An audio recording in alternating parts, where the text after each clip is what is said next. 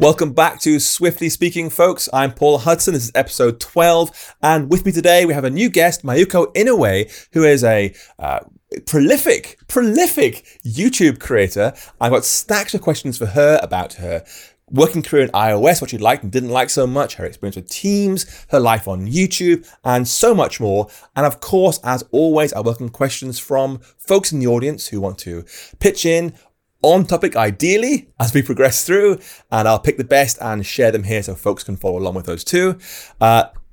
If you have seen one of these talks before, you'll know I have extremely low tolerance for trolls, spam, abuse, anything like that. You'll get an instant channel ban, so please watch out for your language and similar in the chat window. And before I get into it, I want to say thank you to the show's sponsor, Essential Developer. They are running a series of free workshops this year to help you level up your skills as an iOS developer. You can find out more at academy.essentialdeveloper.com. That's it for the intro. How you doing, Mayuko? I'm doing good. Well, how are you? Yeah, I'm doing okay too. I'm quite excited actually because it's my first live stream of the year. So anything can go wrong because it's a live stream. So of course, it's 2021, new year. Who knows what's gonna happen? Yeah, exactly. It's always fun, right? That's what I want to call it. You have in your history worked on some massive iOS projects for some big companies, and you have also got a CS degree. You've worked for, as I said, Intuit, Patreon, Netflix most recently. But you've also, at the same time, somehow managed to amass a YouTube channel with almost 400,000 subscribers. All before the age of 30, which is remarkable. It's astonishing. What is your secret? Oh boy. Now you put it that I've never had anybody tell my career in that way, and now I'm just like, I'm hyped about my own career. Damn. I don't know. I think it's a little bit of mixture of luck and hard work and all the things happening in the way that I want them to. Lots of introspection, lots of therapy, lots of meeting people at the right time. It's a lot of things. Who knows what the one thing was? But yeah, I think it's a lot of things. Well, it's obviously come together very well for you because you have hit remarkable success and all absolutely well-deserved on YouTube. You've got a real growing, it's not even a niche anymore. You found your area, you found your hotspot, and it's really working for you, right? Which is amazing to see. Yeah, it's been really interesting. I feel like the whole tech, when people think of tech YouTube, they typically think of people like MKBHD, Sarah Dietschy, the tech gadget reviewers. And so when I came into kind of the YouTube space, there were tech YouTubers in the sense of talking about technology and coding, but a lot of them was pretty purely educational, tutorial-based coding stuff. And my channel's different. I don't do tutorials. I don't teach coding. I know that you are one of the people who I really look to who make really, really incredible coding content. And I look at that and I'm just he's doing it. So what can I bring to the table? And the thing that I brought to the table is that I've watched a lot of YouTube. And so through that, one of the things that I like about YouTube is that there's a lot of lifestyle content. And by watching YouTubers, you feel like you get to know who they are as a person. You get to know all their interests. I grew up, I think I was in high school when YouTube got really big, and in the kind of neighborhood of the internet and the community that I was in, a big part of the YouTube community was the Asian American YouTuber community. And until that point, I was I don't where are they? How do I get to know? I had kind of my own cultural identity questions of my own. So seeing these Asian American YouTubers to look up to and feeling like I can be friends with them and seeing what's on their minds, I felt like a place of belonging. And so I carried that all throughout my career. I was just yeah, on the internet, you can find your place and your people. And it's a beautiful thing, I think, to be able to have that kind of connection with someone. So that's kind of what I brought to my YouTube channel. I talk about tech, career, and life.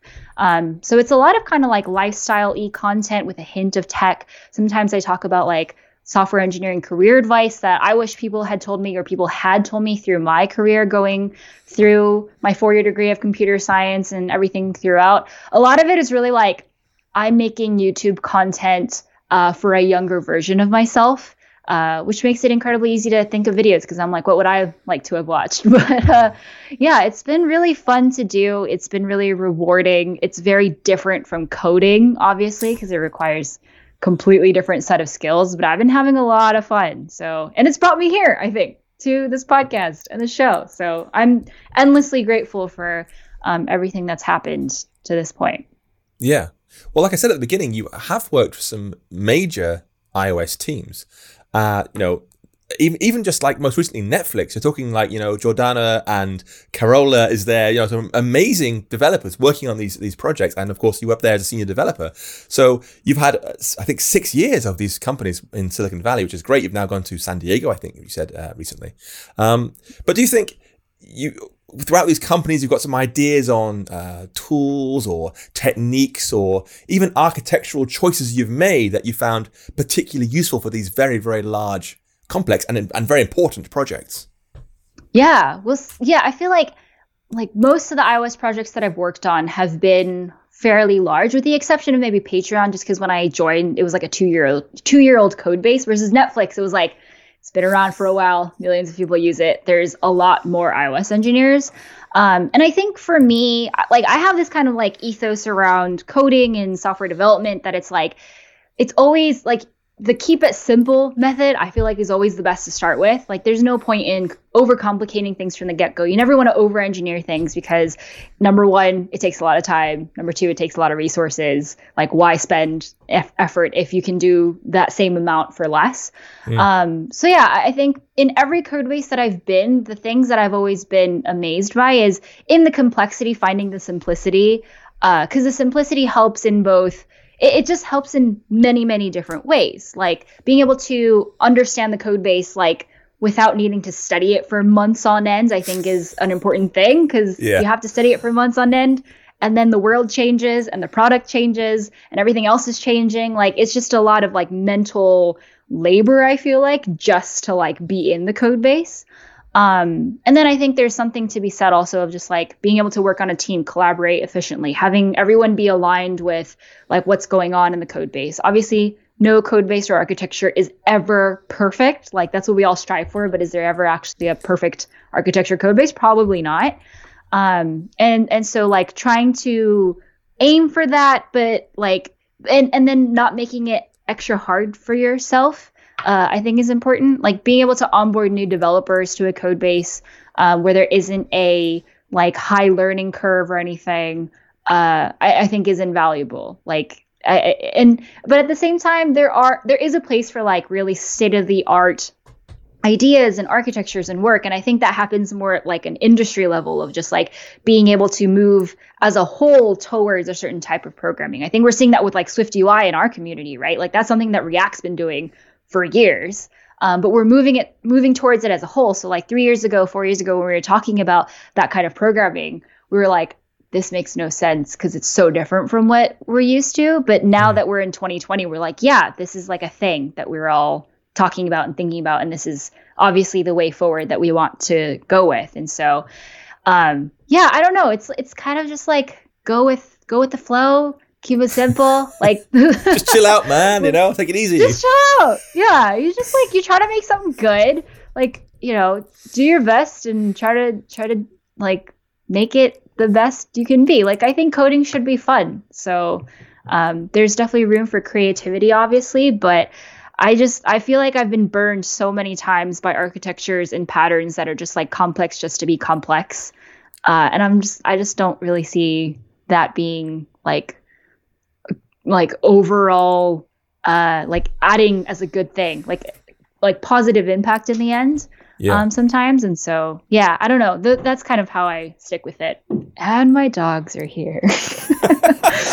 Yours are way more well trained. Look at us lying down. Mine are much more harder to control than that. Yeah, he's in his spot.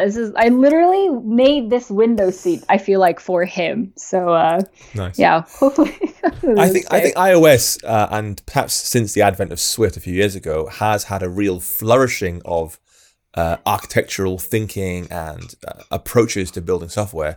And so much of that really, really belongs on the stage at a conference as opposed to in someone's code base. Because, you can get up there and wow me with your brilliant thinking. That's fantastic. But I've got a ton of actual commercially important tasks to implement, plus bugs to work on. Oh, plus there's a new iPhone now with a different screen size. Plus there's a new iOS version with new bugs inside it. I'm not going to think about re-architecting my code completely just to fit in with what's shiny and latest and greatest. It is very, very hard. And I know the urge is there. You want to be one of the cool kids, What do you use? Oh, I use this fancy Clever Pants thing over here. And actually you can't, because you've got an actual job to do, actual work shipping software to do. So it's a real trade-off, right? It is. It's like such a hard balance to achieve because I feel like most of the time, and maybe this is just like me, I like being busy at work, but I always feel like there's always too much to do as a software developer, especially as an iOS dev. Not only are you building the things, you're most likely educating people about how mobile development works. You're also doing the whole app store review process, which adds so much more compared to other technologies out there. And so you always have this trade-off of actually shipping things out into the world that help the business, that help people do whatever they want. But then also, you still also want to learn, how other people are doing it and try out new things and, see what other solutions are out there as well. But it's a really hard balance to achieve. And I feel some folks, lean more towards kind of the really, let's think of the next big thing in architecture and stuff. And like you said, I think those are the talks that belong at conferences because change takes a while first to set in. So even if they think of something that is state of the art and cool, it takes a while for the developer community to really think about it, chew on it, make it better, improvements. I mean, I feel like Swift has gone through that whole thing of just when we saw it, we're like, cool, Swift is cool. Then we went from Swift 2 to Swift 3 and we're like, Swift kind of sucks. And then now that we're at, 5 or 6, we're like, okay, yeah, no, this is good. This is great. A lot of community feedback has gone in. It's really stable now. Tooling is there. It's good. But it's taken about this long for us to be like, yes, this is a thing that we like and we're going to go with it forever. So yeah, I think it's we say that technology changes overnight and some dude in a garage is making something world changing and stuff. But like everything else in the world, it takes time for this stuff to really, I think, make a difference. It does. Well, you mentioned that the importance of learning new things as you go. And, one of the interesting things that we have is that we have obviously a professional route to get into our world. You can go ahead and do a degree or do a boot camp or whatever, or you can just dive in and start making things. And because it is such a chaotic environment, you've got no idea where you come from, what your experience is different to your experience, and some folks have just got Swift, or they have got Swift and C++, or Swift and C and Python and Rust and Haskell and and they've got this different kinds of worldviews, which is fantastic because you get really, really varied, exciting teams to work with. Do you think it's important for Swift developers to do that, to kind of reach out beyond the walled garden of Apple where things are unsafe and who knows what might happen out there, and actually dabble around in React, you mentioned, for example? Yeah, I think it's interesting because Apple is that closed ecosystem, right? Where Apple literally takes you by the neck and they're like, use our stuff or else. But then it's there's so many other things that are happening outside of the world of iOS development. And I think especially after I have stopped being a professional iOS developer, I'm realizing there is a whole lot out there and there is a lot of movement going on. And at the end of the day, technology as a whole is allowing humanity and society to move forward in some way by unlocking certain patterns or technologies, or by inventing the newest chip that allows us to process so much data in lesser amount of time each year kind of stuff. And so I think as an iOS developer, a lot of us are focused on really going deep within Apple architecture because it's a deep world. You could go for miles and miles and ages to figure out what's going on there. But I do think there is something to be said about peeking outside of your own world a little bit, going to a different country and seeing how things are done there and bringing some of those ideas back into our community, because that's when iOS development thrives. I think that's when any technology thrives, when you can borrow ideas and be inspired by other patterns and see how this can help fix the current problems that we have or help unlock potential that we've never been able to before. I think particularly, I remember reading about SwiftUI in the very early days, and someone was saying, it's brilliant, it's all pure Swift and completely JavaScript free. I'm like, well, yeah, there's no JavaScript in the language, but if you want to tell me that SwiftUI is not somehow magically inspired by React, by the JavaScript community that's been doing all this work in this foundation, it just doesn't make sense. We learn so much from these other communities, and they're happy to let us steal stuff. You know, they're not saying, oh, yeah, you can't have declarative whatever it is. Everyone's saying, yeah, take our ideas, take your ideas. We just share it around and we all grow together, you know? 100%. I would almost venture to say, and this is me, like, I'm nowhere near as expert in Swift as you are, but like, I'm not even sure we would have Swift if we hadn't looked outside of our little like walled garden before. We might have just been okay with Objective-C, but we've seen like easier to read, easier to understand, like functional programming languages that happen elsewhere. And we're like, things could be better. And so I feel like that's where kind of like Swift came, and now it's so much easier, right? Like we're all like in this Swift world, we're like not looking back at all. Yeah. And so, yeah, the good things can happen when you kind of venture out. Like that's why we travel. That's why we don't eat the same food every day. Like it's good to explore and see what possibilities are out there in the world.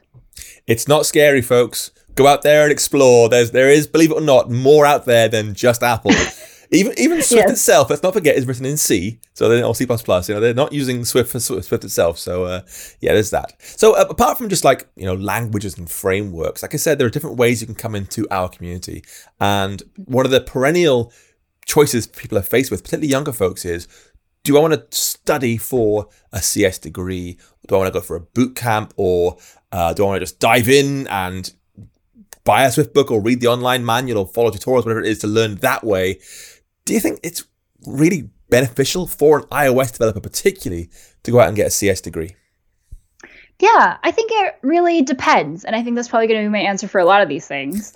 I personally went into iOS development because it was the one area of development where I felt like I could use the things that I learned in my CS degree, because it's a lot more like web development to me is like Wild West. It's such like high level programming out there. Yeah. Like even if you've never, you know, written assembly language before, like you're fine. Like you don't have to know how all the things happen in order to do that. But like a lot of the concepts that you learn in a CS degree felt really kind of like there was a parallel between what you would need to know in an iOS stack with all of that stuff, especially because my university was very like hardware focused. It kind of like we did a lot of like stuff that was a bit more lower level programming. So, I mean, that was just my path. And I think it did help me to like grok iOS development better than maybe if I had just gone in. But I also don't think you have to have that knowledge to become an iOS developer. Like you're an iOS developer if you can ship an app.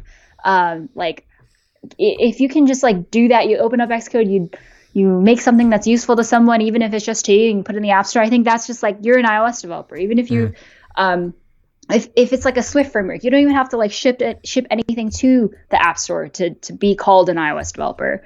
But yeah, I think at the end of the day, it depends on like what you want to achieve as an iOS developer. What are you looking for? Like, are you trying to become someone who is an expert in like Apple frameworks and the technology itself?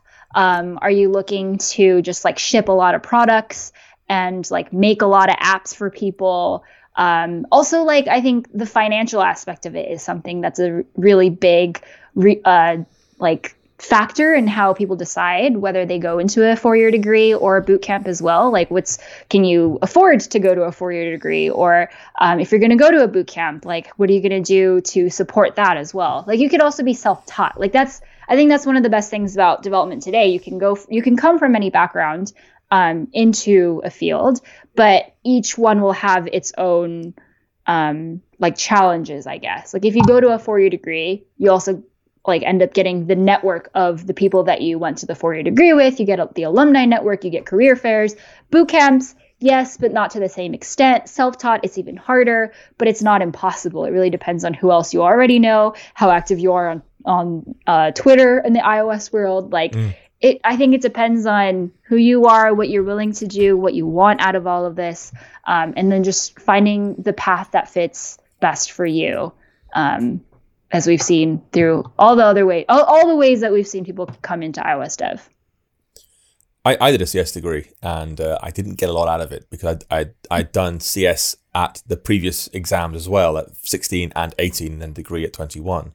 So I in my exam transcript, my final certificate, it says I literally missed some final exams. I just basically I got really bored of it at that point. It was all a repetitive thing I'd done years and years before. It wasn't useful for me. I suck it through stupidly. I should perhaps have gone off to Silicon Valley and made $1 billion somewhere, but I'm too afraid, I guess. But for me, I'm the kind of person who wants just try things out and build things and break things and then build them again and rebuild them and enhance them and hack them, and hence hacking with Swift. That's where my brain works. I need to make things and break them again to understand how they work, which is why I'm not allowed near our TV set. So that's where everyone's different though, right? So people learn different ways. Definitely. Yeah. And I think like now that I've been doing iOS development and I've like gotten to know myself better, I'm the same way too, where I'm just like, I also want to I just want to do it first before learning a theory about like, how is a Swift programming language structured and what are all the things, like the theory stuff, right? Like my school was very theory based. And so I learned all of that before I dove into any type of development. But now that I've been in development, I'm like, yeah, the best way to learn for me is to learn by doing.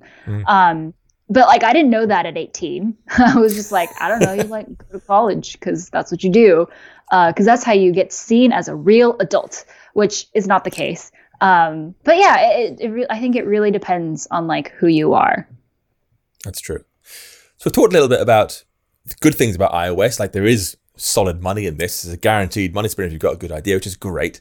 But recently you made a video called Why I Highly Dislike, very, very carefully written, Why I Highly Dislike iOS Development.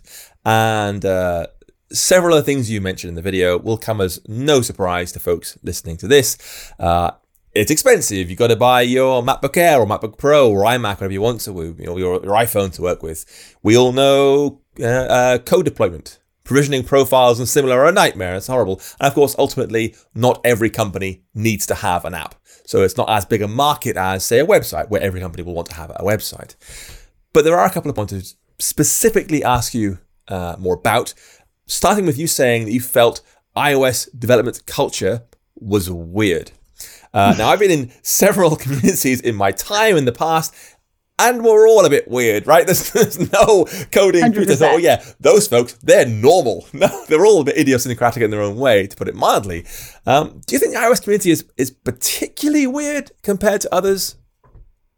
I think you said it well. Like every community is weird in different ways.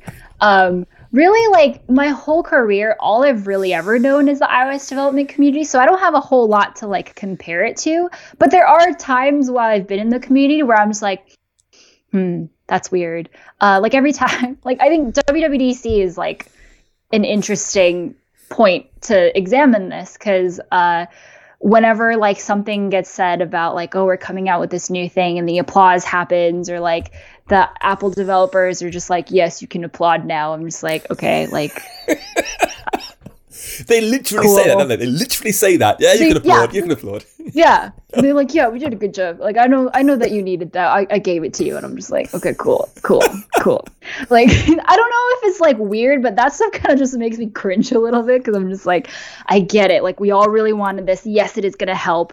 Like, yeah, like this applaud comes from somewhere. This is important to have. But like, I don't know. It just feels very, and I think it's because Apple made it be this way because it's a closed ecosystem, because the things that we're celebrating in the end are Apple. And it feels a little bit weird to be celebrating like the master that gives us all, kind of like, it's just this very weird top down relationship where like, we're all kind of like in, this is going to be a very crass example, but like, or analogy, but like we're all in this kind of like bucket and we're just like looking up to the sky for the hand that's going to feed us. And that hand is always the same and it's always going to be Apple. And that to me, it's a very unique aspect of the iOS development community compared to others. And And, every community has their idiosyncrasies. And I just think it's a very interesting thing. I guess I'm not trying to like judge it too hard for it being like, this is bad or good. Like, I don't think there's any good or bad to it or anything. But yeah, it's a very like, it's such a culture, I think. And like after, like, I think the first year that I was doing iOS development, I was just like, okay, like didn't think that I would be doing this in school or like be so excited about what Apple is doing. But now that I am an iOS development or developer, I guess I should be excited for what Apple is doing. And it feels like it sucks you in a little bit. So yeah, it's kind of weird. Well, you've been to DubDub and you know the atmosphere there is febrile. Every small thing, they're chanting and clapping and wooing and shouting for the whole week pretty much. You know, the Apple staffers there are very, very happy to be there.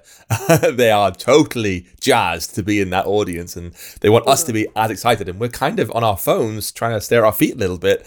I certainly am. And I've certainly been the case where with DubDub particularly, there are side entrances you can go into or out from, or at least out from these days, not into anymore, where the staffers don't go. So you can, if you want to go and get high fives all the way down a line of people, you go out the main entrance. If you're a bit shy like me, a bit introverted, you can go to the side entrance and sneak out the back way, basically. And hooray, you're free from the wooing temporarily. Yeah, the energy levels there are just so like different. Like that whole like when you like walk into the keynote, like the wooing and the high-fiving and like the people who are literally there to hype you up because it is something to celebrate. Like we have a once a year celebration for what we do and we're excited about what's going to come out. And I think it's great.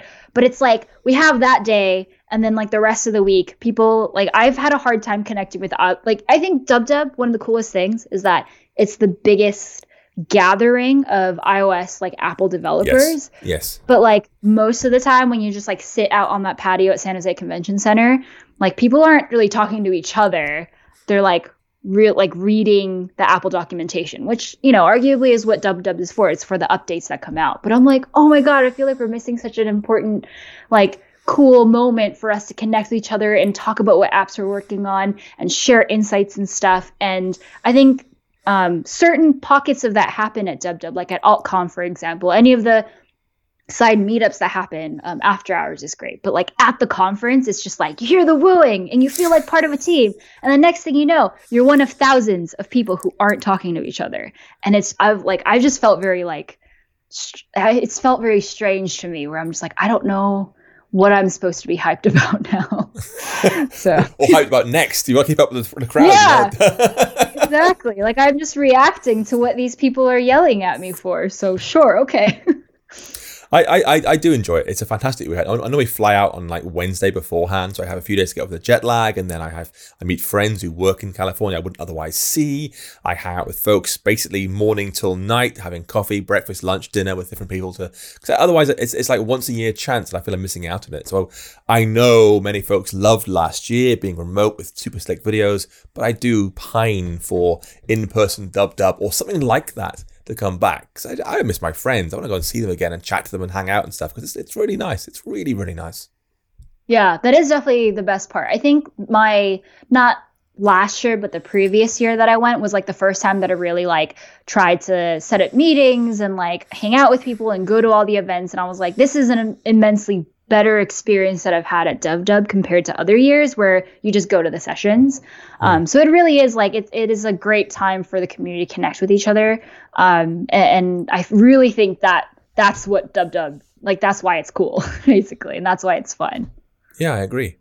So apart from us being weird, I say us because you're still an iOS developer. You're in the weird category still, whether you like it or not. Yes. You also mentioned how you felt iOS development in the community was too exclusive. And honestly, I agree with you. I know I've seen other communities, and one of my favorites in the UK at least is the Python community. They're very, very inclusive. They work super hard to be inclusive and more welcoming to a variety of folks. And I feel bad because like iOS, as you've said, you've got to have a certain level of money to get into this thing. And you make a lot of money from this thing as well.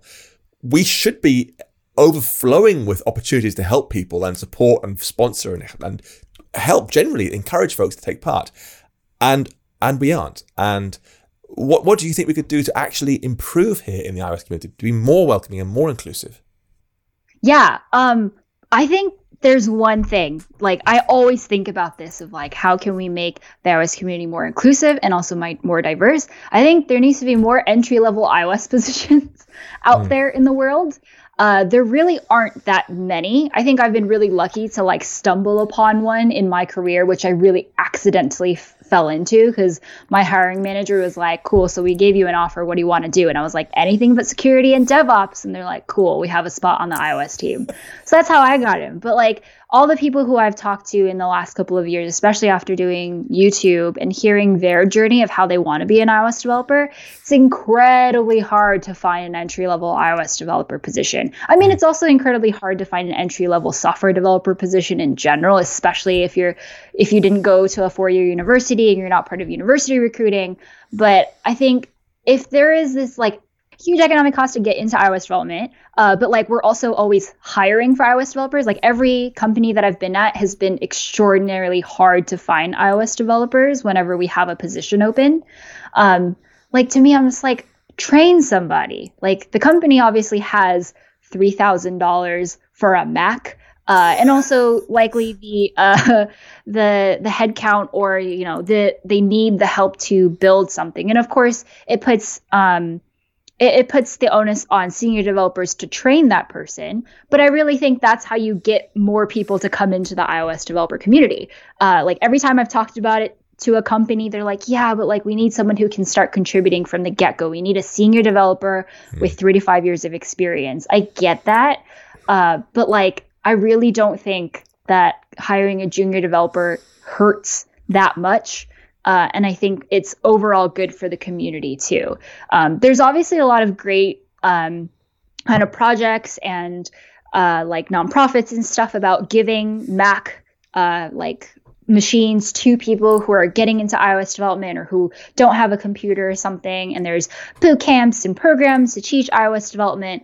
But yeah, the economic factor is still so big. And I know Apple is doing stuff like their Mac Air or their MacBook Air is relatively cheap. Swift Playgrounds and iPad is doable. But compared to web development, where you literally could buy a $300 laptop like on Amazon and just make whatever you want, it's still a big difference. So yeah, I don't know. To me, I'm just like, just hire more, like make the head count for junior developers. I really think that's how you do it.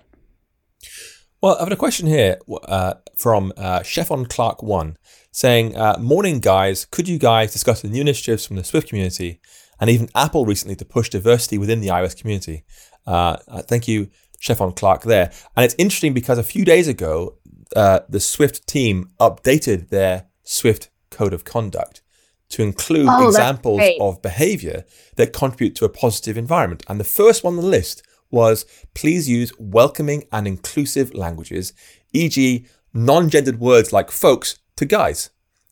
Yeah. So Chef on Clark 1 here saying, morning guys, could you guys discuss it? It's an interesting thing because I know many folks have it sort of baked into their brain that guys is just everyone. But we have a lot of these kinds of words we use, like Apple have the sort of old trademark insanely great. And like, well, let's bring in some ableism here too, shall we? And we don't necessarily realize. And it's obviously a learning journey for all of us. Finally, Apple realized last August that terms like blacklist can be replaced with blocklist and no one minds. We've moved away from master to main, for example. There are many ways we can do better. And I think our community is very well positioned. We have a lot of, as you said, very senior people, very experienced people, bluntly, stacks of money, stacks of resources. We can do so much better, surely.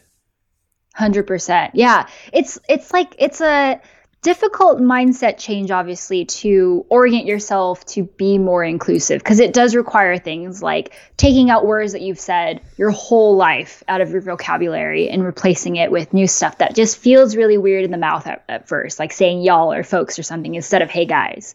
But like that stuff really makes a difference. Like I know that when I'm in a room and I'm the only woman with many engineers, and people say, hey guys, or like you only use he, him pronouns to describe like inanimate objects and stuff. I feel very like there's no feminine energy going on in this room except for me.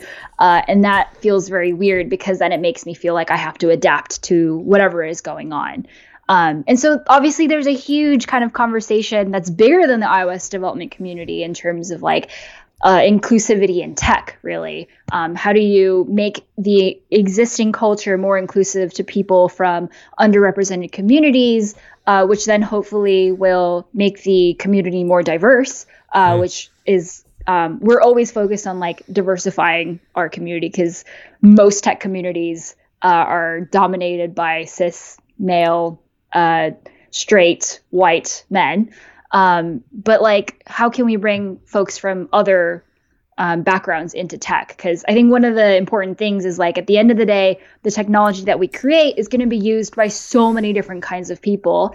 And so the people who are going to use it should be represented in the people who are making it, really. Because how are we supposed to know the experience of another human being if we don't identify with them in some way?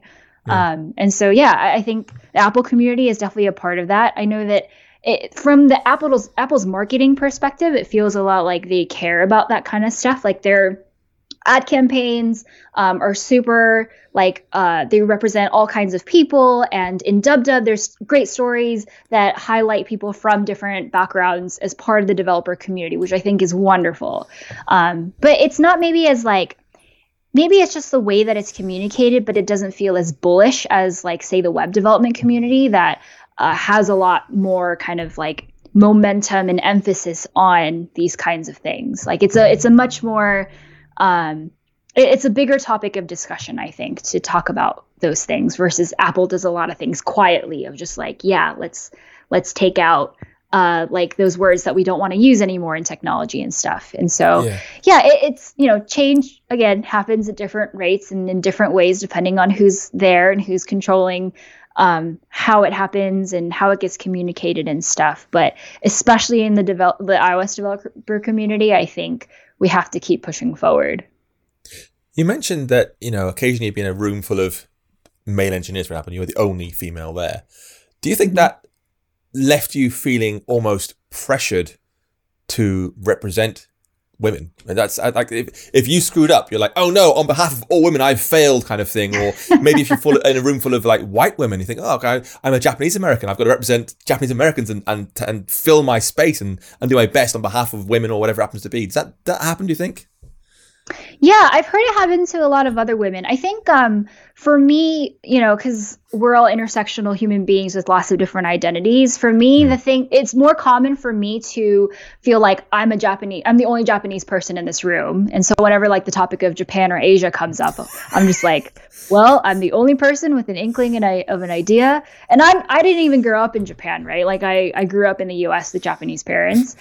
So I do feel this pressure of just like, I better say something about the knowledge that I guess I have, that I was born and raised with, about how to talk to Japanese people for this. Like, I don't know. There is this pressure for sure.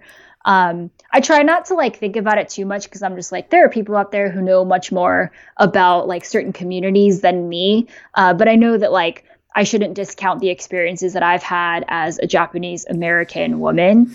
So yeah, there's definitely a bit of tension there. But luckily nothing that's like been too hard of a hurdle for me to overcome. Yes. Okay, well, let's park iOS development and talk about another one of your many broad topics you speak about fairly regularly.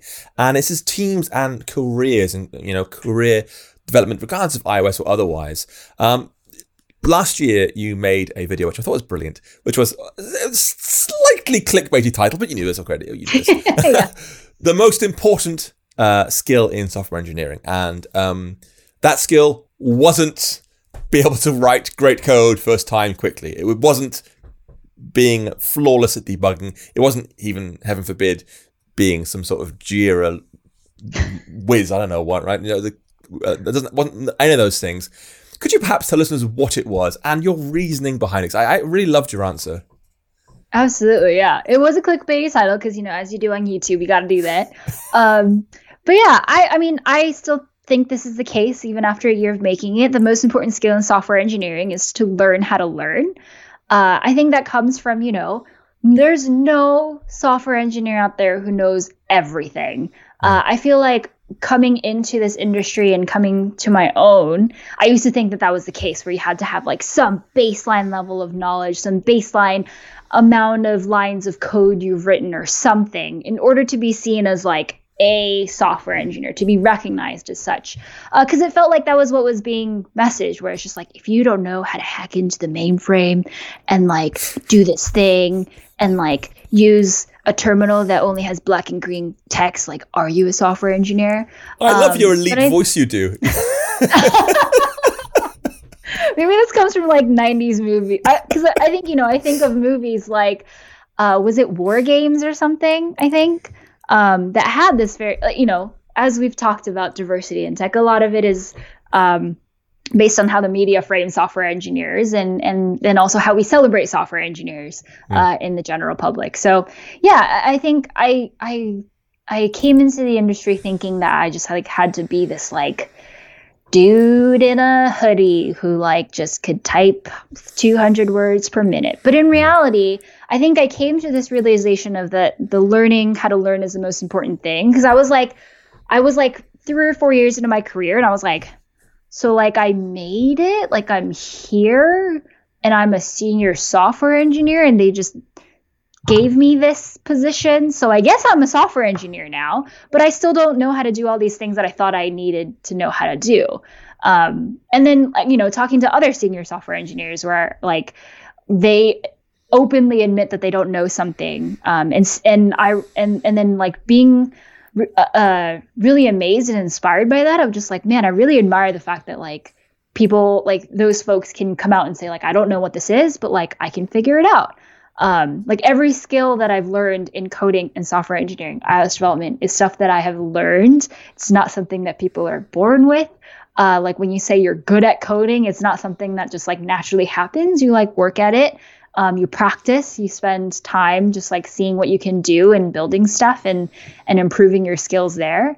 And so learning how to learn helps you to get those skills, I think. Like learning is it's an important skill no matter what you are, but especially in software engineering because there's just so much stuff to learn.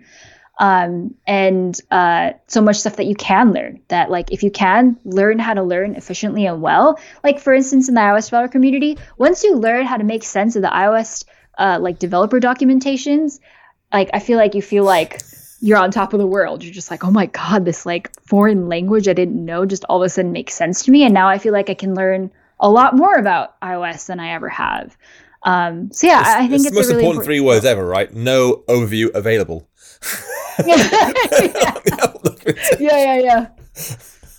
Well, someone actually said in the comments, Aryan Dureha, I guess, said, so many people still don't know how to Google effectively. And it's definitely a skill because like if a friend or a family person comes along and says, hey, can you fix my printer? You're like, fine. Google printer, because you do exactly what they would do. You just maybe you've got slightly better Google foo or similar. You know the keywords to search for, and it gets you a bit closer than they might have done. But ultimately, it's the same steps they would have done themselves because you're kind of doing your best. We also had a comment here from Sharkes Monken, I think, which is secretly opening Stack Overflow to resolve basic issues. Do you do that, Mayuko? Oh. Time. Yeah. I feel like I have like 5 different tabs open for how to solve a problem. I compare everything and I'm just like, this seems like what's going on. And I try it. And then, it usually works. When you get some obscure error, I look at it and go, I've got no idea what that means. Never seen it before in my life. Copy that, paste it into Google, hope some poor soul somewhere else in the world's had the same problem. And more importantly, it's explained how they fixed that problem. So I can go, aha, that's what it really meant. And then move forward. It is difficult. And we can't keep it all in your head, right? There's so much of it and it's changing all the time. You can't keep that all in your head. It's not possible. 100%. 100%. Yeah. I mean, error messages, are error messages. They're not meant to be like, here's what went wrong with your app and here's exactly all the steps that you took that caused the error. If it did, it'd be like, it would still be cryptic because it'd just be like, but like, I don't get it. And so, they're written in a way that's like easy to identify and easy to figure out what went wrong. And so, yeah, I often do the same thing where I'm like, Google, I don't know what they're saying to me. So if you could tell me what they're saying to me, that'd be great. It's almost like Google Translate, really, is what it is. Just give me the real meaning of this error. I mean, Google is a machine, and we're working with machines. So we're asking a machine to translate machines. And Google just happens to know how to talk to humans a little bit more, I think, sometimes. So there's a question here from Reagan Luigi who says, hey, y'all, well done. What do you advise for new college graduate students who have not done any type of internship and are searching for a job at this moment? And obviously, particularly right now, as we record this for folks watching in the far future where hopefully it's not lava and spiders. Right now, things are pretty bad in 2021, at least at the beginning. Just like last year was the coronavirus. Hopefully things aren't getting worse in the future. But right now, it's difficult to look for jobs, perhaps more difficult than usual to look for jobs, and particularly internships, where you kind of want to be alongside someone and have the chance to sit next to somebody and learn from them and get ideas from them and see things literally in front of you solved and explained. And that isn't possible because, of course, social distancing and working from home and all that jazz is happening. What advice do you have for someone in that kind of position? Yeah. Well, so I feel like at any stage in your career, when you're looking for a job, you're basically trying to prove to an employer that you are worth your value, like you are valuable to them, that your skills are valuable to them, I should say. And so internships are a great way to kind of like show them the ticket of just like, I've been here before. Like, I know how to do this thing a little bit. So like, I have some experience. But like, I don't think it's like a lot of those things you can learn on your own by doing similar things. So it's all really about like, how can you prove to an employer that your skills are valuable? And obviously it depends on what kind of job you're going for, like which employer you want to be employed by, what your existing skill set is. But I think identifying that gap of like, what do I need to know to get from where I am to where I want to be is important. And I think the best way to do that is to like talk to current engineers, talk to engineers of the company that you want to work at, and understand what that skill gap is, and then work at it. Like if you want to go into iOS development, for example, I think like maybe in some ways more important than doing an internship is like learning, like shipping your very own app into the App Store, which you can totally do by yourself, is a really great way to demonstrate to an employer, I know how to do this. Like I've written an app, I know how views work. Like, because by doing that, you're demonstrating, I know how views work, I know how like data handling works, I know how like app lifecycle works, I know how the App Store review process works, which in and of itself is super valuable. I think all of that kind of stuff is a great way to tell employers like, yo, I can do this. So yeah, I would say like, yeah, it's basically working on your own skills, figuring out what those skills are, and then networking, like talking to engineers, be like, what's your opinion on what I should do to get to where you are, and see what they think. Because everyone's going to give a different answer, I think, depending on who you talk to. So you can find someone who you kind of want to model your career after, who you admire, who you want to like be one day. I think there's a lot of things that can come out from that. So assuming someone's followed your advice, they've shipped an app to the App Store, they've done networking with engineers, they've done what they think they can, they're in a good position, and they think, now I feel ready to get my first entry-level job. I'm ready for this first, foot on the rung of the ladder. And as you said, there aren't many of them, so competition's very, very high for those starter jobs. What's your advice to get someone that a little edge, a competitive edge, or somebody else to really help them stand out from the pack a little bit and get that first entry-level role right there? Yeah, I think it goes back to networking. Like literally building a relationship with somebody at that company, I think is going to be invaluable, because when people are looking at resumes and cover letters and doing interviews and stuff, they're basically just trying to figure out like, who are you exactly? Like, what do you bring to the table? What kind of person are you? What skills do you have? But if you have someone on the inside who already like knows who you are, I think that gives a big edge, because you're more like people you know better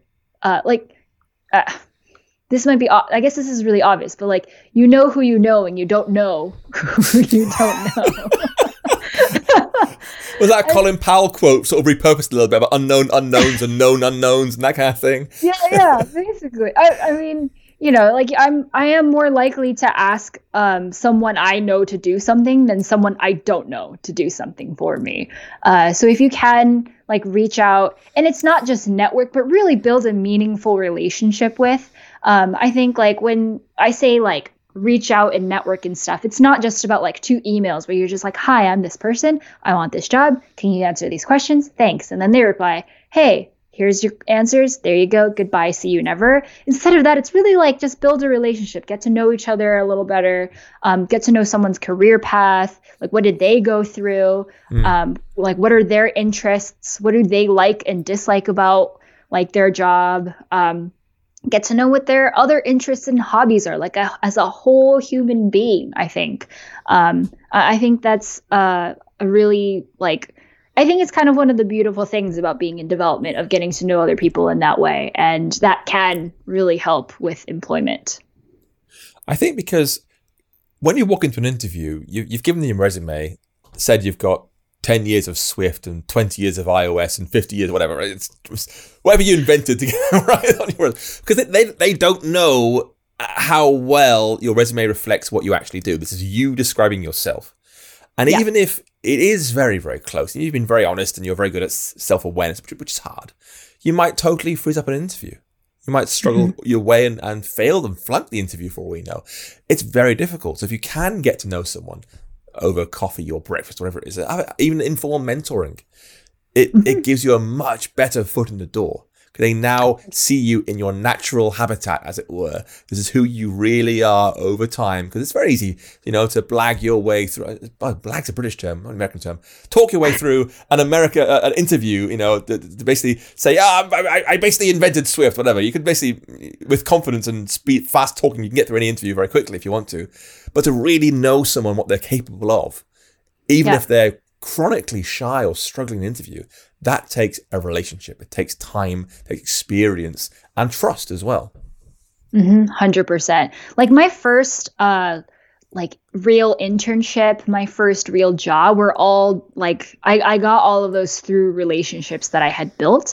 So like the first internship where I did any amount of programming was because I worked as basically as an assistant to one of the people at it was like a academic division at my school. I worked as an assistant to this person, and I knew that in the summers they have internships, and so I worked there for a whole year part-time as a student, just filing papers and doing kind of manual labor.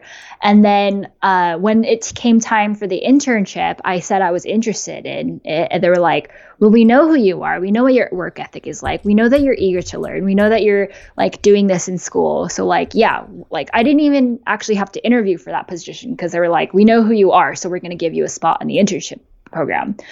Similarly for my job too, I got that job because of the internship, but I got that internship because I knew someone on the inside who I went to school with, I had classes with, and he just graduated before me. And I was like, yo, could you put in a good word for me, because you know who I am. And he did that. And so I got that job because I was vouched on the from the inside that I could do this. So yeah, I think the power of getting to know other people in development, you never know what's going to happen. And I think building those relationships, not just to get what you want, but also to just broaden your horizons, can be really powerful. Yeah, I think so. Sorry, my dogs have just wandered in. This dog's in and out today. Come on. 1, 2. There you go. This is. Can you see now the difference between them? This is Luna, a slight brownie sort of face, very slightly. I see that. Aria. Oh. They're quite sweet and very, very hungry, apparently. Oh, you need more food, do you? Please feed me. Never get fed. Come on, then. Corner of the show. Yeah, you should give your dog a treat as well. Making sure it's fair. They all get treats fairly, It's not fair otherwise. Yeah, I guess I gotta. There's no justice, Come on. Last one, then you go, okay? You. Good dog. Right, go. All right, sorry about that. That's the intermission in the middle of the show. Hey, folks, if you like seeing amazing guests like Miyuko here, you like seeing dogs wandering at dog treats, hit the like button. It's your chance to like the show. It all helps. Anyway, so they've got their internship done.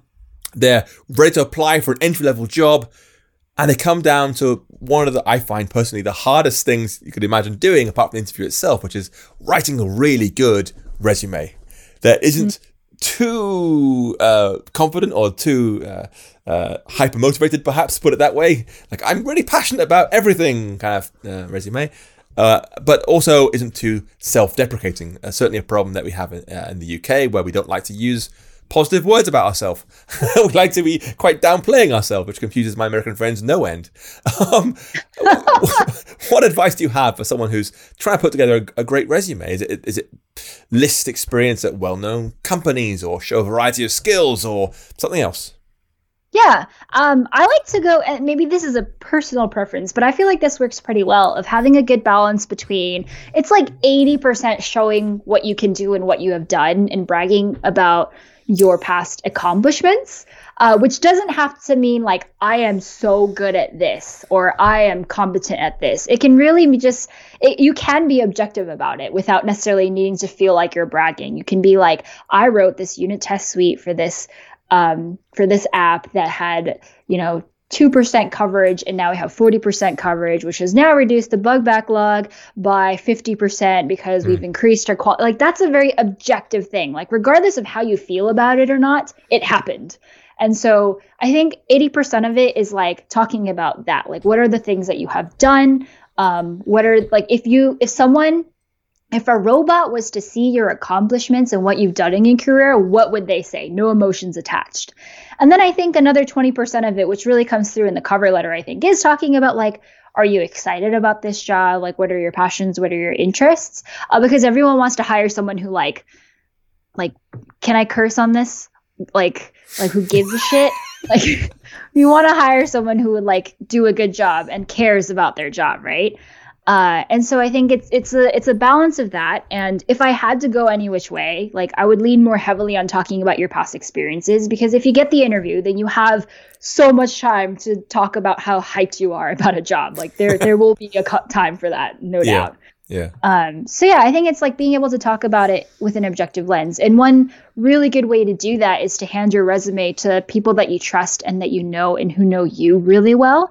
Because I did this for my brother, actually, because he's looking for a job right now, and he listed out all of his stuff. But I was like, dude, you've actually done way more than this. And I know that because I've seen you and I know exactly what you did. So here are the things that I think you should talk about, because I think that it's worth bragging about. And so we worked together to embellish his resume a little bit. And it's like, I think it's like eons better than what it was before. But he might not have come up with that thing because he's in his own head. He's done those things. It's hard to see yourself objectively. But if you get a second opinion, third, fourth, fifth opinion even, about like how others would see you and how others have seen your work, it can really help to strengthen your resume and cover letter. It is hard to see yourself in that way, which is why you say, fine, if you've got a sister, of course, it really helps. But someone who likes you, or also we can be critical of you very clearly.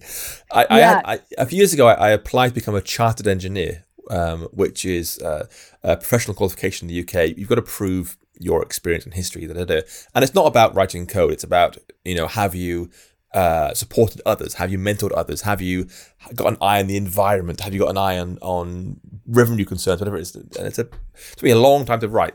A sort of 20-page document and produced by the end of it. And it was hard because I hadn't really kept good track of my accomplishments, if that makes sense. Because you ship a great thing and you're like, great, it's done. Next thing. And it's basically a lot of next things backed up by years and years just going by.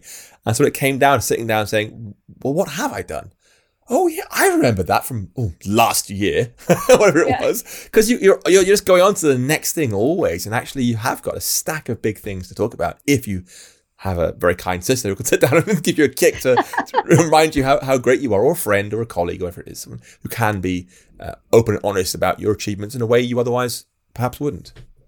Yeah, I mean, I think that's like the thing that you said about like being able to even remember what you've done is probably one of the hardest parts. So like if one good way to solve that is like once you're done with a project or you've reached a milestone and you do feel like bragging about it, then write it down somewhere and keep a record of it. Yes. Even if it ends up being 5 pages long, when it comes down to like crafting your resume, at some point when you're looking, you can actually pick and remember at least like, what have I done?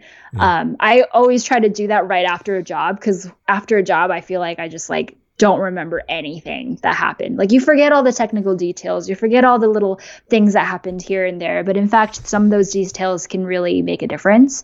Obviously, getting a job is one point of it, but it can be invaluable to be able to have that kind of list of data points about who you are and what you've done. Yeah, and writing it down matters. Even if it's small things, you think, it's only a tiny thing. Write it down, because every job's different. You might find the job you're applying for, this tiny thing I did is exactly what they're looking for in this job. So take a note, and if you decide you don't need it, fine. Better to have it and not need it than realize you really need that thing and you didn't write down numbers or the experience, So it does matter. So we've talked a lot about... sorry, go ahead. Oh, I was just going to say, it's like writing documentation about yourself, which I know is boring and no one wants to do it. But like, yeah, it's like if someone was to read you, like what would it say in your README? What can you do? I think you may have put people off there a little bit, writing documentation. Oh, no. Bad analogy. Never mind. We've talked a lot about architecture and similar, or coding tests even on whiteboards. It gets intense in interviews, because sometimes it is tell us your past experience in detail. Sometimes it is reverse this binary tree in the whiteboard if you're in a particularly nightmarish company, perhaps, or just confidently talk to us about yourself and your experience, whatever it happens to be.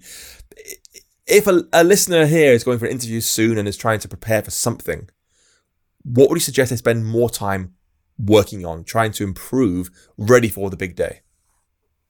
Yeah. Do you mean like in terms of like the technical interview portion or the whiteboarding interview portion? Like, well, you could very easily say, hey, I highly recommend you sit and work through LeetCode style challenges all day for 2 weeks. If you think that's a good thing, great. But you might find actually, really go through your resume. Really read what you've said again. Did you really mean that thing? You're a 9 out of 10 at Python, you haven't said in your interview. So what kind of things do you think should people be preparing for to go into an interview? Yeah. Well, so I think like part of an entire interview process is that they're trying to look at you from many angles, like holistically speaking. So I think it's important to, and this might not sound great, but like to prepare for all of it. So like just... It's that easy. Just do all of it. Just do all of it. That's how you do it. You just do all of it. But, preparing for the technical interview part is really important, obviously. Like it's one of the hardest parts of the interview. But also if you pass with flying colors to the technical interview, but the behavioral interview doesn't go that great, then that can easily end in a no offer. And so I think like being able to demonstrate your ability across the board is important. That's why I say all of it. Although there is like, I think when I go and prepare for interviews, I prepare for like each of those different areas to an extent until I feel like I'm over preparing. So things that I will do is brush up on my past experiences, making sure that when they look through my resume, I can eloquently say all the things that I have worked on, and I hit all the points that I want to, doing that as like a chunk of work. And then once I am done with that, call it done. Like there's not really anything else to do. What I've done is what I've done. Like if I embellish it and talk about it more, it'll sound like it's fake. So like call it done there. The technical the words you used there, I want to pick out just briefly because it was exactly right. It's exactly the same. I feel hit all my points. That is like go into the interview in your mind thinking I'm great at networking. I'm great at stuff. Really hit those points. Also with proof behind it, evidence from your experience and ideally coding ability. But go with a clear purpose in mind. These are things I know I'm good at, and if I don't mention those, I'm really annoyed with myself afterwards. Exactly. It's like have like a 3-prong essay like prepared. Like of this point, here are the 3 things that I can talk about. And then also just like like prepare your mind for if they go deeper. Just like a lot of for me is just like recalling memories. And so if I can input those memories, put it into the cache of my brain and be like, okay, it's there, it's warmed up, I've got it. It's like I pulled it out of like the back storage way back in there that's been collecting dust. That's it. That's good for me. My brain is a machine. For the technical part too, I think it's important to brush up on fundamentals. So if you're going for like a general interview, data structures, algorithms, obviously. If you're going for iOS stuff, like setting up on UIKit, how do table views, collections view works, like Swift, string manipulation APIs, like all the kind of basic stuff, right? Basic! Swift strings! And then like, I think, some folks like to go on LeetCode. Some folks like to use Cracking the Coding interview. But to me, it's not about like putting all the things that into your brain. Like you put a certain amount. Like you put all of the important tools that can fit into your toolbox, but you don't bring your whole entire garage with like every tool that you have. Like you just bring like a little carry-on of just like, here are the things that I need to do most of the things in an interview. And then after that, I think it's just practice. So instead of going on LeetCode and solving algorithmic questions, I think it's more valuable to sit down with a friend and ask them to interview you a question. Because at the end of the day, like when you're interviewing, you're not like trying to prove to a computer that you can do work. You're trying to prove to a human that you can do the work. And so like how to tell a human and how to communicate to another person what you're thinking through, how you're solving the problem, pseudocode, whiteboarding, all of those are also skills. And I think by doing that, it can heavily increase the chances of like being able to get that job. Because like I don't think interviews also expect you to know everything. Like every iOS interview that I've been in, when I start to get stuck on like some AV Foundation API or something, they're not like, you don't know how to do this one thing about like changing bit rates and stuff. They're like, it's fine. We don't expect you to know this. We get it. Like just pretend that there is some API and then move forward. Because the important part is not have you memorized everything in the book. It's do you know how to solve problems that you've never seen before. So I think that's the most important part. Like study all of it, but like study it meaningfully. Study it well. No pressure. Yeah, exactly. Study it well. Yeah. Well, I have one last question about this career area before we move on, which is that in the 2019 Swift Community Awards, your talk, Pay It Forward by Being You, was voted the most inspirational presentation of the entire year across all iOS events. Well done. And as part of that, you really encouraged every listener, including me, to make a difference by just talking about technology in whatever way was appropriate or felt right to them. Do you think, as an industry, we are getting better at kind of welcoming newcomers into the field, or is there still significantly amounts of more work to do? I think definitely we are doing much. Like every year, there's like so much progress in the iOS development community, in the broader development community. Like every year, I feel like it's gotten so much better. I still think there's always more work to do. There's always so much more work to do to get to where we want to go. Even if we were at the perfect like place where we want to be, I think we'll always see that there's work to do because we can always be improving. But yeah, I think like the fact that every year we get new iOS developers from different part of the world with different backgrounds and stuff who may or may not feel compelled to share their journey even, or write one blog post or answer one Stack Overflow question. Everyone benefits from that. Not just the people who like actually read the blog post or read the Stack Overflow question, but like we are stronger together when we help each other. And by having various people from different backgrounds who speak different languages, who have different communication styles do that, we're reaching more people, I guess, if that makes sense. Like if we all spoke just one language, we limit ourselves to the people who can only understand and speak that language. But in fact, if we can just like broaden it more, then more people can be a part of it. More people will feel welcome. It kind of goes back to the whole inclusivity part of it too. I think by doing that, like the community just becomes richer. in a sense. So what you're saying is bilingual folks are better. For folks who don't know, I believe Mayuko may be bilingual. I am indeed. But yeah, I don't talk about iOS development in Japanese whatsoever. But I think that by growing up as a Japanese person, as an Asian American in California, I have a certain method of communication. I communicate in a specific way that I think resonates with a specific set of people who maybe have never been talked to before in this way.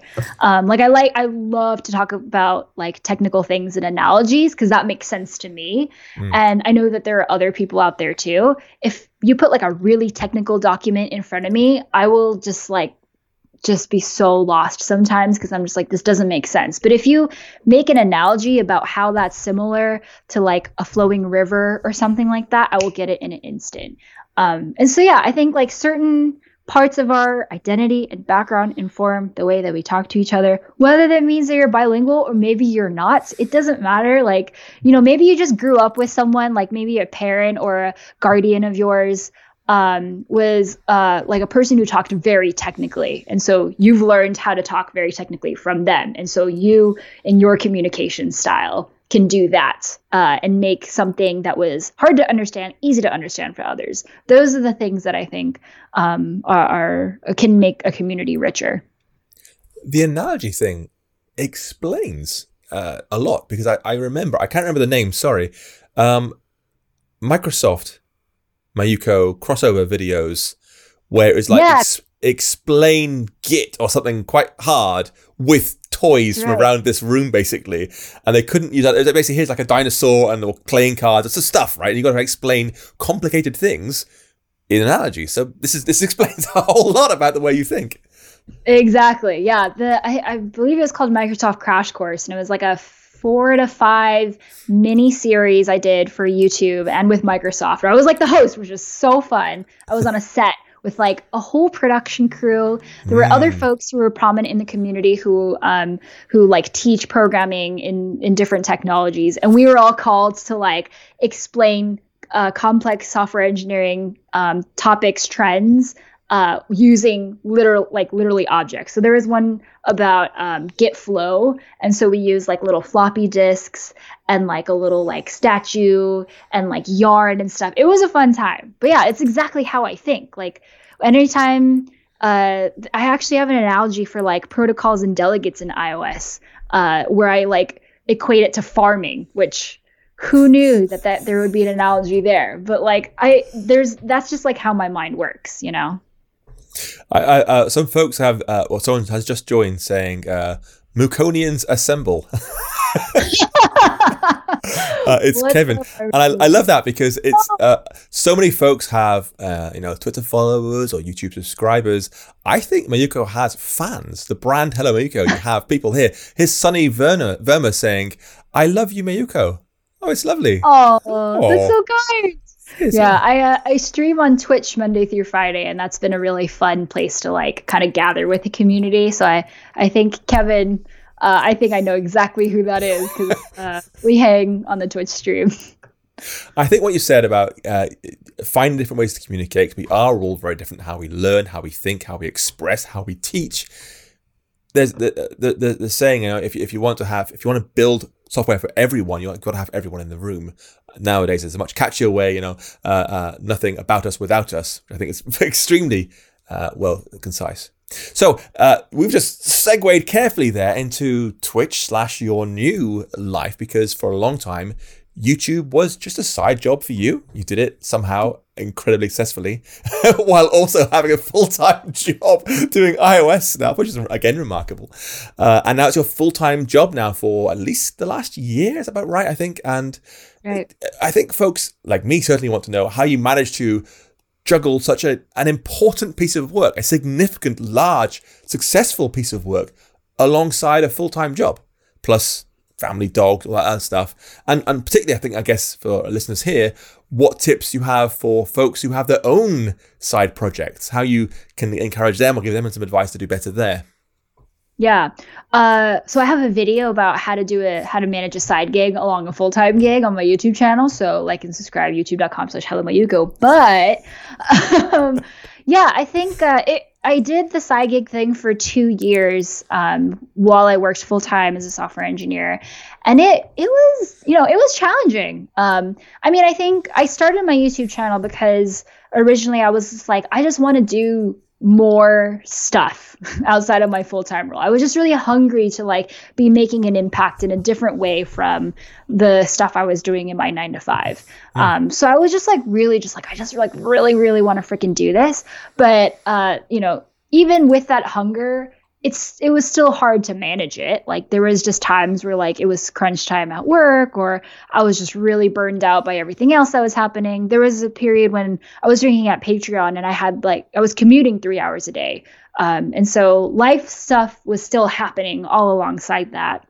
But I just really enjoyed doing YouTube. I very early defined what it was that I was trying to do on YouTube. Like my very first video that I posted was a day in the life of a software engineer back in 2017. That went viral by pure chance and luck, not knowing anything about how the YouTube algorithm works. And so that kind of like set forward this like momentum of me like making more videos and like actually having a channel and not just a one-off video. I made that and I was just like, I don't know what I'm doing here though. Like I made that video, that was fun, but like what else should I make? I don't know, like should I be posting on Instagram now? Like what the heck am I doing?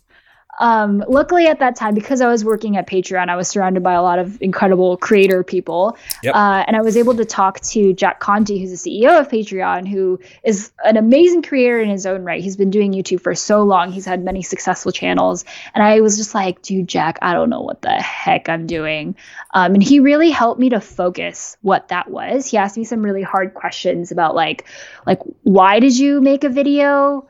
Why, where do you see yourself in 5 years? What are you good at? What do you not want to be doing? What excites you? It was these really kind of like intense questions that I had to ask myself of like, what am I doing here? Like, what do I want to do here? And, so it was basically within that first 6 months that I was able to identify that like, I want to make YouTube content to help people from underrepresented backgrounds enter the tech industry and feel like they belong here. And that was kind of like my mission statement. I was like, that is what I'm here to do. I don't know how I'm going to do it, but whatever I do, it's for that one thing. And that hasn't really largely changed that much. Like my thing is still very much about like, the tech industry feels scary. Everything that happens online, like the conversations around Google and Facebook and Team Blind is just a toxic place. Like, how can we make it feel like people, like we want people here? Because we do. And how do we make them feel like they can succeed? And so after I identified that, it was really easy for me to I guess get that motivation whenever there was a video idea that came up. I was like, oh, why do I want to make this video? Oh, because I want to help these people who are having trouble with interviewing or who are interested in iOS development to come in. So I think really identifying that, like, why do you want to do this is important. And that answer can be anything. It can be anything from like, it's going to help me get a job in the future to like, it's just fun and I'm having a lot of fun doing it. Or like, I don't know yet, but I want to keep doing it. Like those are all valid answers. But motivation is the hardest thing when it comes to side gigs. And I think like asking yourself those questions and doing some really deep introspection can really help with that a lot. But I think in the meantime too, like I went to therapy and I still go to therapy to help me like balance my life better and like make sure that I'm not burning out and making sure that everything else in my life is not suffering. Like I'm someone who needs like 9 hours of sleep and needs to eat well, or else I can't function as a human being. And I need like other people to help me sometimes remind me to take care of myself. I think I do a pretty good job because I will stay in bed all day. But like, yeah,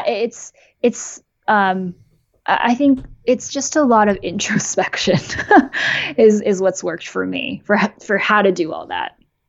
I've got questions, but I just want to say, folks, she's absolutely right. Therapy is amazing. I see a therapist right now. We're in lockdown right now, but before lockdown, I was seeing a therapist every single week. It really, really helps having someone else to talk to. You know, is not going to judge you. Who'll ask you very gentle questions. Who wants the best for you. It is a huge thing. And so if you're listening and you're thinking, should I get a therapist? You should get a therapist. I wish I remember who tweeted this. I wish I remember who it was, but it really struck me, which is you either go and see a therapist and deal with problems yourself, or you're making other folks deal with your own problems for you. Someone's got to deal with them. It's going to be your colleagues, or it can be you and your therapist. So, take the easy, nice way. Your mission statement is quite perfect. It's just beautiful. I love it. And I don't think perhaps everyone listening realizes that when you are having a very hard time in your full-time job, and you've got family or friends or life gets in the way, your roof's leaking, who knows what, to then say, no, I'm going to still make time in my day, my week, whatever, to make this idea, this video. I know it will help people. And every video you make is a gamble, right? Because it might not be anywhere near popular enough given the amount of hours you put into it, because it's a lot of work making videos, right? Mm-hmm. And it's a gamble. And so to say, I'm going to put this thing here and carve out extra time, even though I'm feeling tired or worn out, I'll find the time to do that, because you knew your audience needed it, wanted it, would benefit from it, is just, it's amazing. It's like chef's kiss over YouTube Live. I absolutely love that message, because it's just exactly where I want more people to be. Anyway, I just love what you're doing, what I'm saying. It's a short version. but after years, though, of working Patreon, Netflix, into it and more, you obviously made a choice somewhere. Something decided, I've had enough of this iOS gig now. I'm going to switch and go YouTube full time. What happened there? Why then? Yeah. So I was at Netflix. Well, actually, it kind of happened even before I was at Netflix, to be completely honest with you. Kind of towards the end of my tenure at Patreon, I was a little bit like, what do I want to do next? To me, I really enjoyed my time at Patreon, because Patreon, for those of you who don't know, is a startup in San Francisco that helps creators get paid for the work that they do through memberships. And so I was just so jazzed about working there. The culture was great. The people that I worked with was amazing. And so after I had spent my time there, I was just like, what do I do now? I kind of worked at the company that heavily aligns with my interests, my personal interests. And so I was like, well, I know I don't want to work at Patreon anymore, just because it felt like my time was up. I was done. The company was changing in ways that I was like, maybe I don't want to stick around for this. And so I was like, I guess I'm going to leave my job. But at that time, I was like, there's no way I'm going to leave this job and not have another one lined up. So that's when I started talking to Jordana at Netflix. And I was just like, hey, so I don't really know what I want to do, but I think Netflix could be really cool because it's completely different from what I've done in the past. At Patreon, I was on a team of 3 iOS developers. Y'all have 15, and it's a much bigger product, obviously, and bigger code base. I think this, I don't know what it is, but I want to try it out. So then I got the job at Netflix, and I was like, yeah, let's just be open-minded, see what happens. There was a point in which I was like, maybe I want to go into management a little bit, because I do like working with people, but still in kind of sort of a technical aspect. But I was a little bit I don't know if this is what I want to be doing. I don't know that I find the same fulfillment in my job as working as an iOS developer as I have in my side gig as a YouTuber. Because on YouTube, because of the videos that I make, I get a lot of DMs and comments and stuff about people who are, in college doing computer science, or who are looking to do that career change. And a lot of people messaged me and were like, yo, your videos have really helped me to get into the right mindset, or it helped me to get a job. And I was just like, dude, I'm making a difference through just the videos I make at my house by myself. And so the fulfillment was really massive. And I was just like, this is something really cool. And my channel's doing well. At that point, I think I had 200 something thousand subscribers. And I was like, well, that doesn't happen to everybody. What would happen if I really put some effort into this and actually try to post regularly? Because there were times where I didn't post for 3 months because life was intense. And I just started kind of toying with that idea. And so it was at the end of 2019 that I was like, you know what? I'm going to do it. like before I made any of that decision, I was like, can I sustain myself financially to do this? Like it's really scary for me to go from a full-time job with salary and healthcare to like not. But I have to credit my husband because, you know, he has a full-time job, and we talked about it a lot, and he was like, yeah, you can do this. We're fine. We did a lot of like projections and like talking about whether we're going to be okay in doing this. And so, yeah. And so then it was a matter of like, do I want to do this? And at a certain point I was like, you know, yeah, I do. I really do want to do this. I wanted to try this out and build my own channel and business like earlier rather than later, because I knew I have the energy for it right now. I have the hunger for it right now. And so I wanted to kind of strike while the iron was hot. And so I left my job at Netflix almost exactly a year from like now-ish. I took some time off to just like chill and like rest. I was also dealing with some really intense anxiety at the time, so I was just like recovering from all of that as well. And then around March time, I really kind of was just like, all right, like let's try it out. It also really helped me that I was like, I'm going to try this for 6 months and see if it works. Like if it doesn't work, then I will consider going back to Netflix or iOS developer job, whatever. But I'm going to keep reassessing whether this makes sense. And so I did, and it did keep making sense. Thank goodness. And I was like, okay, cool.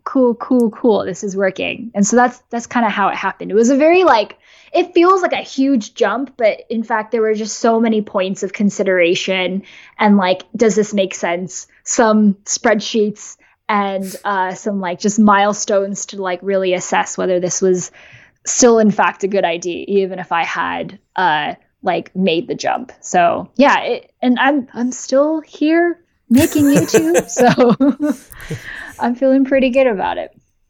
It's interesting that I think externally folks can look at someone who's successful and think, wow, they've got this all planned out, they've got it all, you know, nailed this thing. When actually you've said spreadsheets, you've said planning, you've said lucky quite a few times.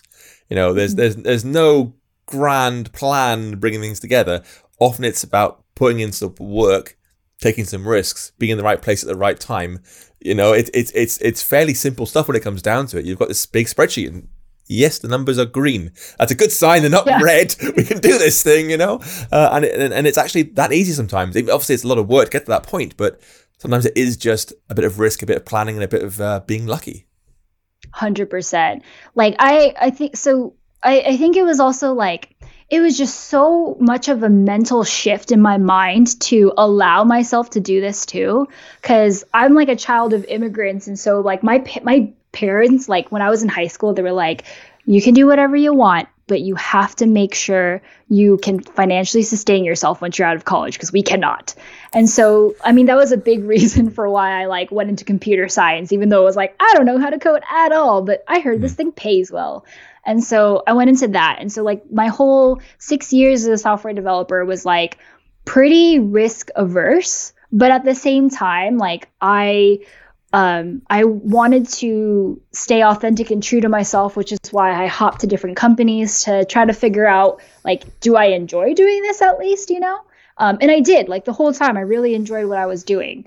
But, like, when it came time to, like, figure out whether I wanted to make this jump, it really was, like, I had to basically, like, shed this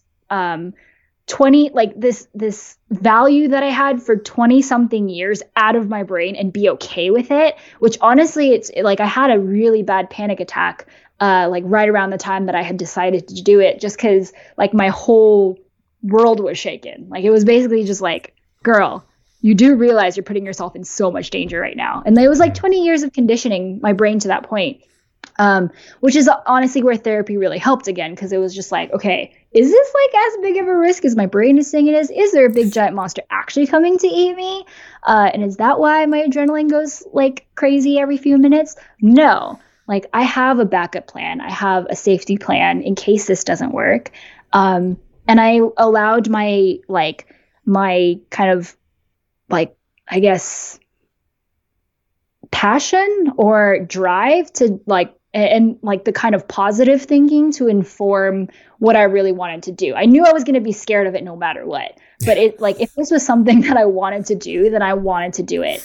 And so I did, and it was scary, but like now I'm looking back on it, I'm so glad that I did that work. And I'm so glad that even though I was terrified of it, I was able to overcome it. And so it's one of the things that I'm most proud of in my journey, more so than like some of the videos that I've made and stuff. I'm just proud of the personal challenges that I was able to overcome, and like the hurdles mentally that I was able to do, which is completely invisible to anybody who's not in my mind unless I talk about it. Yeah. Well, actually, Han Kim just said, thanks for sharing about mental health, because it doesn't happen that often, you know. And I think particularly these last sort of 12 months or so have been very, very hard on everyone's mental health, because not only work, family, the mortgage to pay, but also now this general life anxiety weighing down your shoulders, because it's pretty grim out there. Just out of curiosity, do you intend to keep your iOS knowledge still? Now you're a super big star YouTuber. Is iOS still a thing for you, or are you now one of the cool kids and we're the weird ones? You know, I still do want to keep it up. Like, part of me is like the stubborn part of it, where I'm just like, I worked too hard to let this go down. I can't let this knowledge go to waste. And so I try to keep it up, but it's definitely not anywhere near like the cadence that I was at. Last year, I was like really curious about Swift UI, because I was like, that's what the iOS community is doing now, so I'm going to try it out. And I used so many of your tutorials, because I was like, Swift UI?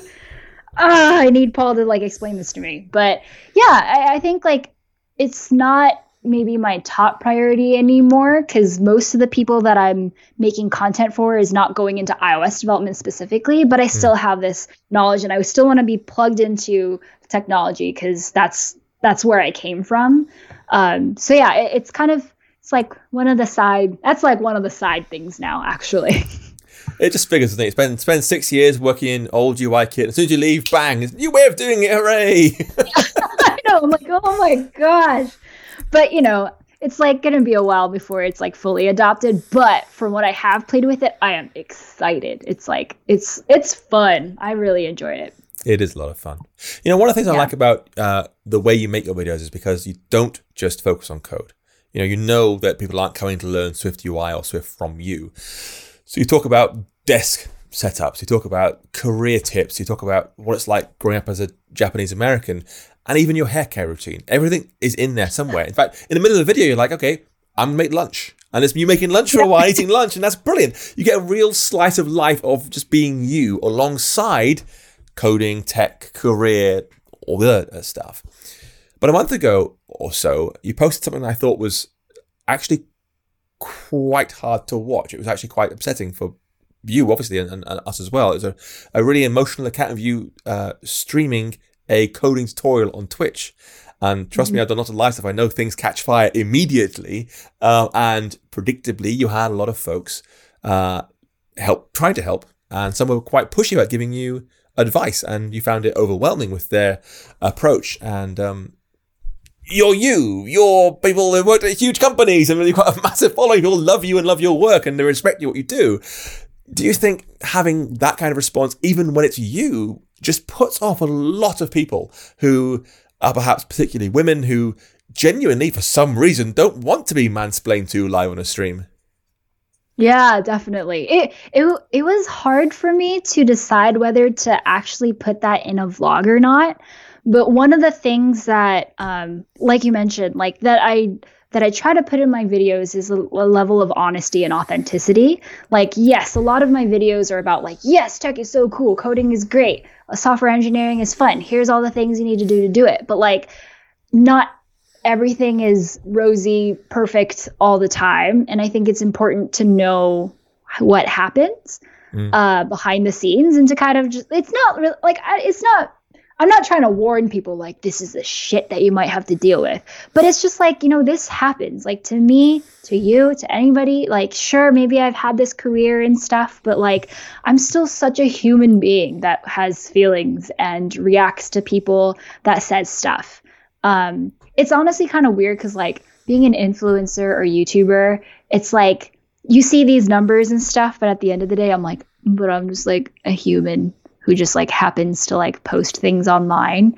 But I think that's one of the things that I try to like keep integral as part of everything. Like I am human. I'm just a person who's trying to figure out life like everybody else. And so, oh goodness, I just closed my windows. Hello? You hear me? I still hear you. Okay, good. Okay, sorry. There's a demonstration live. She's completely human. She can just close things randomly. Oh my goodness, I'm going to put my keyboard somewhere else. Yes. But yeah, it's, I think I wanted to put that in a vlog because it's like, just because I've had this thing doesn't mean that I don't feel things.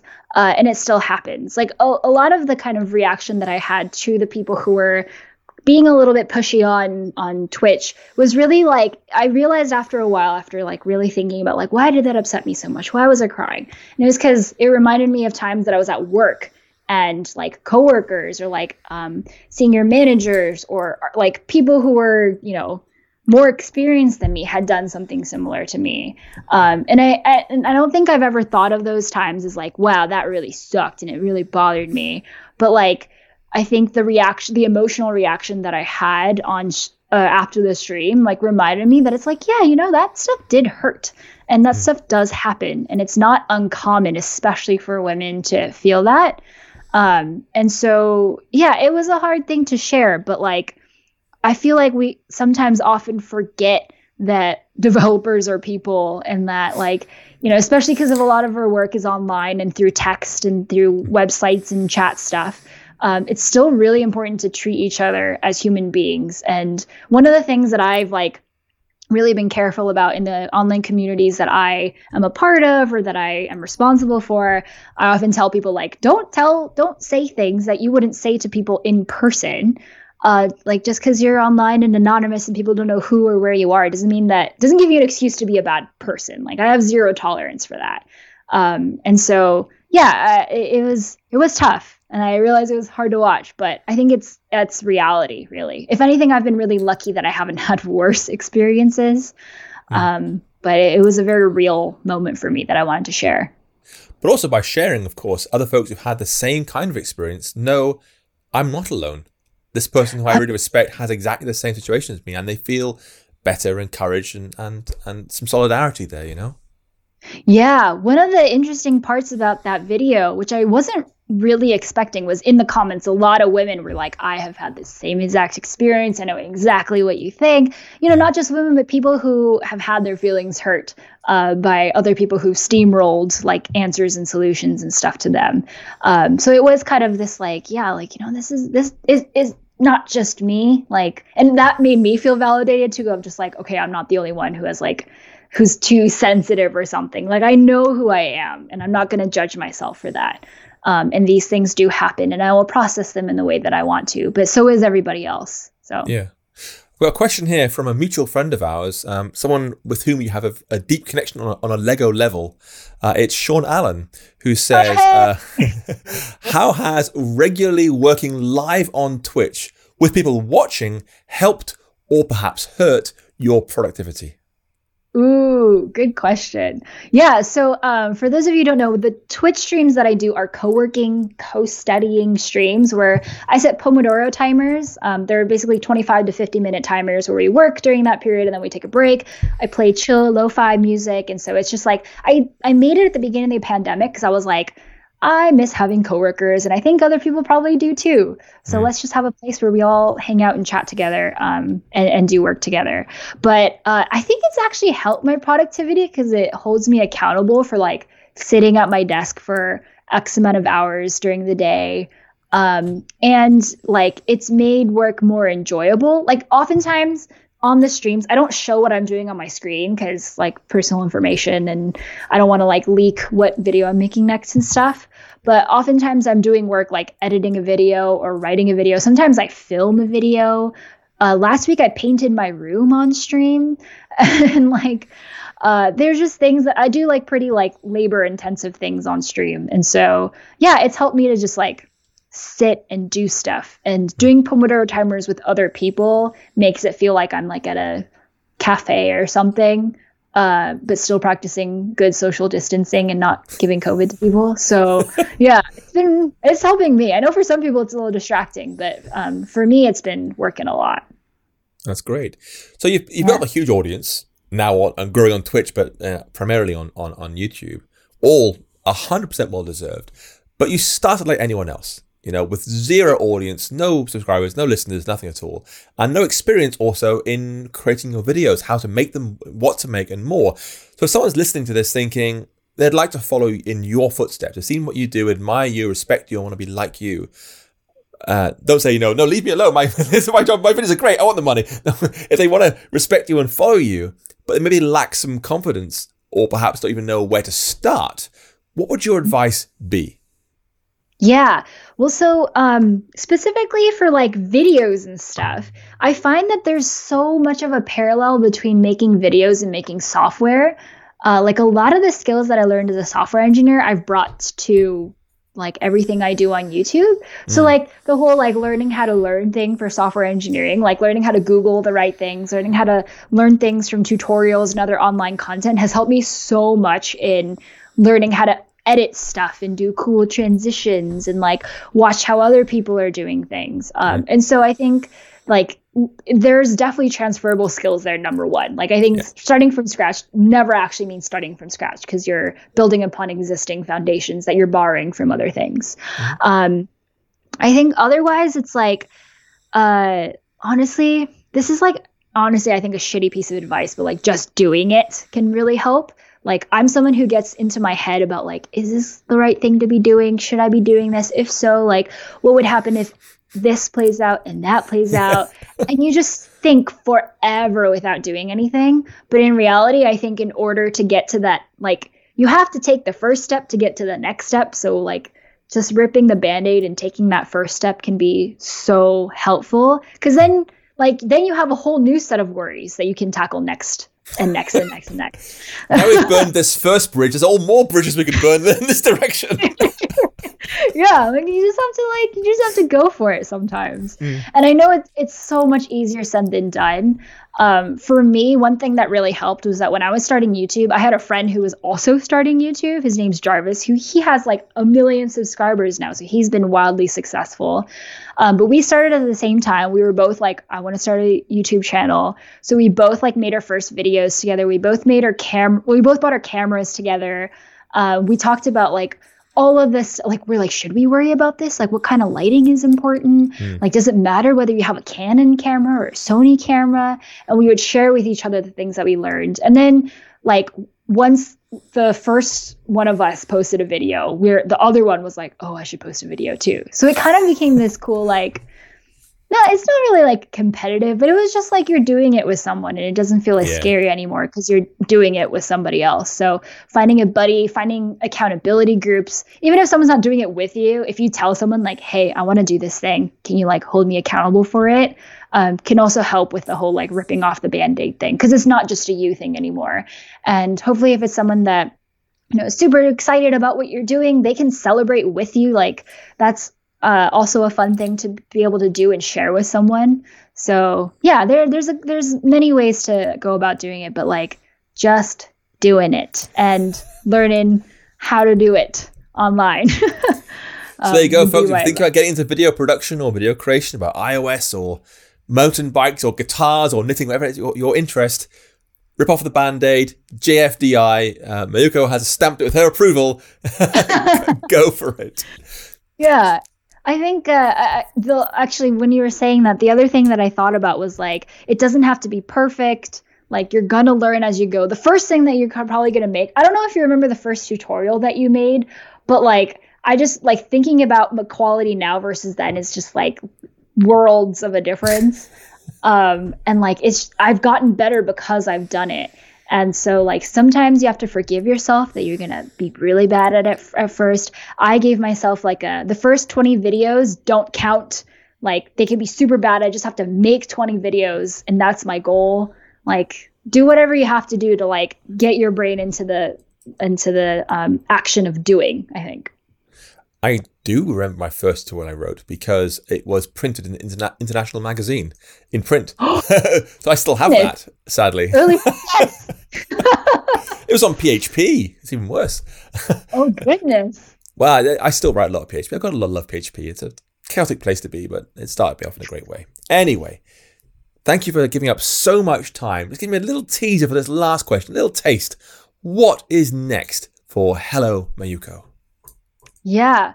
I want to make more videos, continue on kind of like helping people get into the tech industry. Like, I think one of the things that I learned last year was how important like community is, and how building an online community is just so nice. I think I've learned that especially through doing the co-working sessions on Twitch. And so a lot of community building, lots of content making, just like keep on keeping on. I don't know what that means because no one has really ever had my job before, but being kind of unafraid to move forward and kind of jump into the unknown is what's next. Fantastic. It's very exciting. Well, rip off the Band-Aid. Go for it. Yes, exactly. I've heard a very smart person told me it's a good idea, so I'm passing it on to you now. Gotta take my own advice. So thank you so much for your time. I feel this is a question I have to ask, even though folks know the answer. Where can people find you on the internet? Yes, on the internet, you can find me everywhere at Hello Mayuko. I'm on YouTube, Twitter, Instagram, Twitch, GitHub. I don't know where else I might be. But I mostly post on YouTube and Instagram and Twitch, so you can find me there. Fantastic. And once again, I want to thank our sponsor. They have a series of amazing workshops for iOS and Swift developers. You can go and find out more on their website, which is academy.essentialdeveloper.com. They're free, taking place all year. Go and grab your spot at that URL. Once again, thanks to everyone who came along asking questions. It's been a real pleasure having you here. You've been very nice. It's great having you here. And of course, thank you to Mayuko. You've been wonderful too. Until next time, folks, I'll see you around. Take care.